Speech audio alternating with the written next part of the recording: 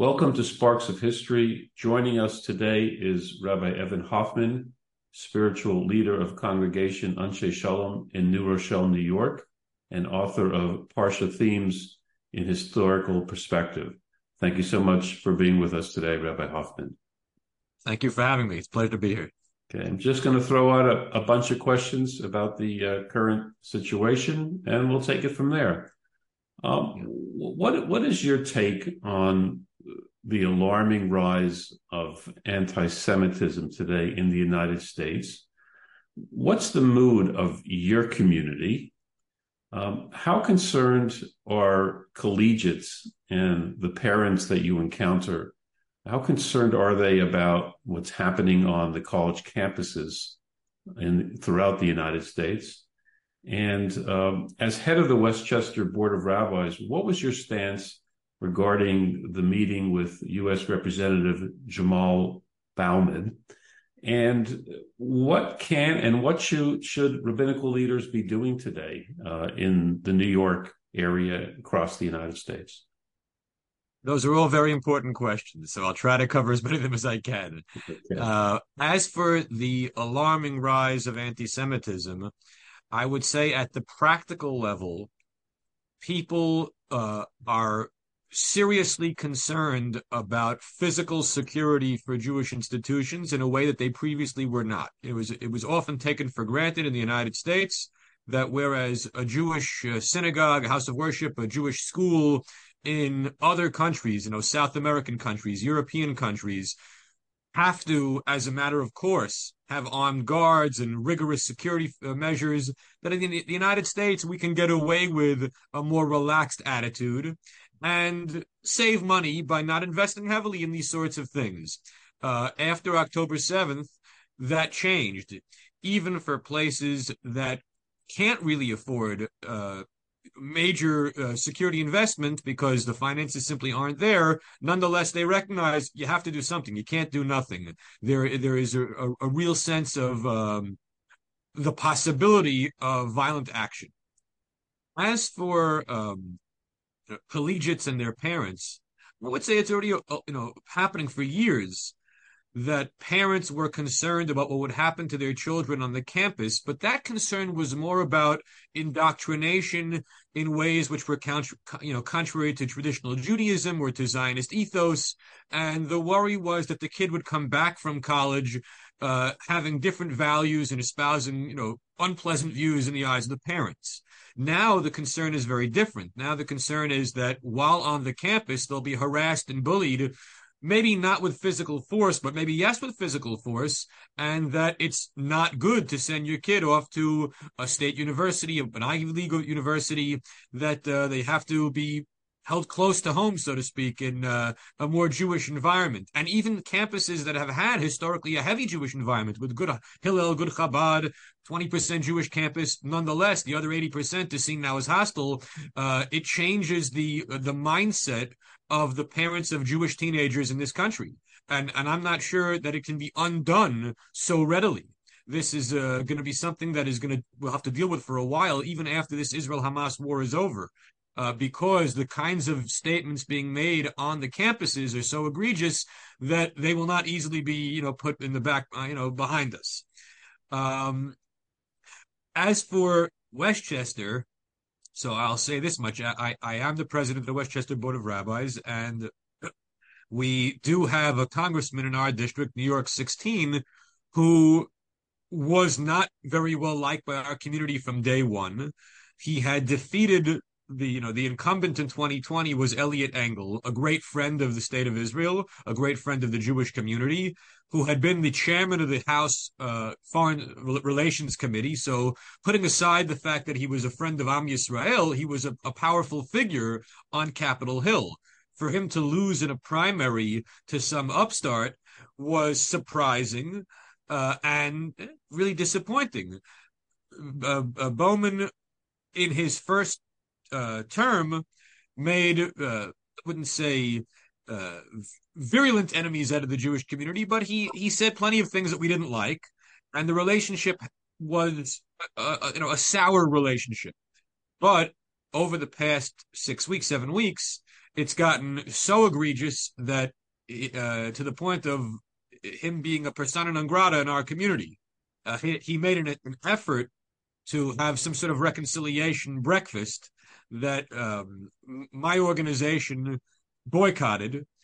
We issued a statement condemning his support for a unilateral ceasefire on Israel's part, and his track record on the congressional, House votes, where he is among 9 or 10 or 11 Democrats and usually one Republican against 410 others. So he's in the fringe minority in the federal legislature. So we condemned that. And at this breakfast, which I did not attend, but I heard intelligence reports that he said, when asked if you could do it all over again, knowing that what you know now about how you have grieved much of your constituency, would you change any of your voting patterns? And his abrupt answer was no. So that doesn't make you very many friends. What should rabbinical organizations do? The answer is, number one, the rabbinical organizations have a responsibility to motivate their constituencies, the congregants, the hamonam, the masses of Jewry, to not sit on the sidelines, to be active in defense of our own interests. Now, there are constraints in terms of nonprofit laws and not being able to endorse political candidates, and that's all well and good, but nonetheless, you can vigorously espouse your own values, and the candidates can take the hint. In my district, the rabbis, as private citizens, not as representatives of their synagogues or schools, suggested to our county executive, Mr. Latimer, that he run a campaign against Mr. Momen, and we'll see what happens. It all depends upon redistricting, and the redistricting was designed specifically to rob the Jewish community of Westchester of any political power. This was a deliberate attempt by certain enemies of ours in Albany to destroy the voting bloc of the Jewish community. So that's some hyper-local gossip, so to speak. I hope it was useful. I was speaking to an old friend from out of town, and this is one of the sweetest people you could ever meet. And he was telling me about the security in his local synagogue. They now have 2 guards on Shabbat, on the Sabbath. And then he said, and I pack a gun. And I said, what? You pack a gun? I mean, what? And are you seeing this in the communities across New York? And is this really an answer to anything in the long term? So I would say that there are many people in the Jewish community who already had experience with firearms and may have the legal right to carry, depending upon what state they're in and what the local laws are. And they're interested in doing so in the synagogue on the premise that it may prove helpful in an emergency situation. Oftentimes it is the case that the people who do this don't talk about it because, or at least don't make a big public spectacle out of it, because they may be violating synagogue policy or violating local law. In New York State, there are very strict regulations about who's allowed to carry a weapon in a house of worship. It has to be someone who passed a training course for security guard purposes. Now, they don't have to be a paid employee. They could be a volunteer, but it's more than just a carry license. So there are people who may be in violation of local ordinances, unbeknownst to them, but they're doing it out of the sincere desire to be helpful. Got it. Okay. So as a rabbi, it's not something that you would endorse or promote. I would certainly not want someone who's a cowboy and cavalier in their handling of a firearm to be having one in a crowded room on a Shabbat morning. But I would not have a problem with someone with a strong track record of either military service or police service, who knows what they're doing and whose presence really will be beneficial. As one who is a historian who has studied deeply the history of America and American Jewry, are you pessimistic today? Optimistic? What are your feelings about where American Jewry is headed? It's a good question. People have a tendency to say when anti-Semitism is on the rise that go get your passport because you're going to have to move to Israel. I remember a former And you're congregant of always mine. welcome. And you're always Okay, welcome. and a former congregant of mine said in 1984, and he was someone who grew up in Israel and grew up in Haifa in the 40s and 50s, and moved to New York in the 1960s to go to medical school, but his father still lived back in Haifa. And in 1984, when Jesse Jackson ran for president and made reference to Town, the father called him and said, "Nu Boychikl, do you have your passport ready?" So yes, that's always been on, in the mind of some people in our community. But I must say, when does anti-Semitism uh, become inflamed in America? When there are bad things happening in Israel. It's far more dangerous in Israel than it is in America. So as much as the Zionist in me doesn't want to dissuade anyone from making aliyah, if your issue was physical security, I mean, America, although it might not be the most pleasant place right now, is far safer than Israel. You should go of aliyah out of ideological desire and enthusiasm, not running away from what is actually a less problematic place in America. But that said, I was very worried, very, very worried in 2020, 2021 about the ability of the Jewish community in the United States to counter anti-Semitism. And the reason why I was so worried about it then is because of the hyperpolarization of American politics. Never before in the history of the Jewish people has a diaspora Jewish community been so engaged politically on at the domestic level on issues which are not particularly Jewish. So you have rabidly left-wing Democrat Jews, rabidly right-wing Republican Jews who don't see eye to eye on anything of substance and are in the same shul, in the same school, in the same community, but they're at each other's throats over political concerns. And that blinded these people to anti-Semitism, each one on his own side. So the leftists made excuses for left-wing anti-Semitism, the right-wing made excuses for right-wing anti-Semitism. And what is the end result? An inability to coalesce and collectively counteract all forms of anti-Semitism. And it's still true even after October 7th to an extent. I mean, it maybe has improved slightly in this spirit of Am Yisrael Chai and Kol Yisrael Arivim Zeh Bazeh. We're all tied together as one people. But even with that attitude, which is a good attitude, still the political polarization in the United States has not gone away, and the ability to fight anti-Semitism, even to identify anti-Semitism, is problematic, to say the least. Is this just an educational issue? Is it a lack of you see these reels where people are going undercover to some of these pro-Palestinian rallies, and they're asking questions that people literally have no idea what they're talking about. They're saying things and have no idea. Is it ignorance, and is that what's happening on the college campuses? A lack of education, and can that really solve deeply rooted anti-Semitism if it is deeply rooted?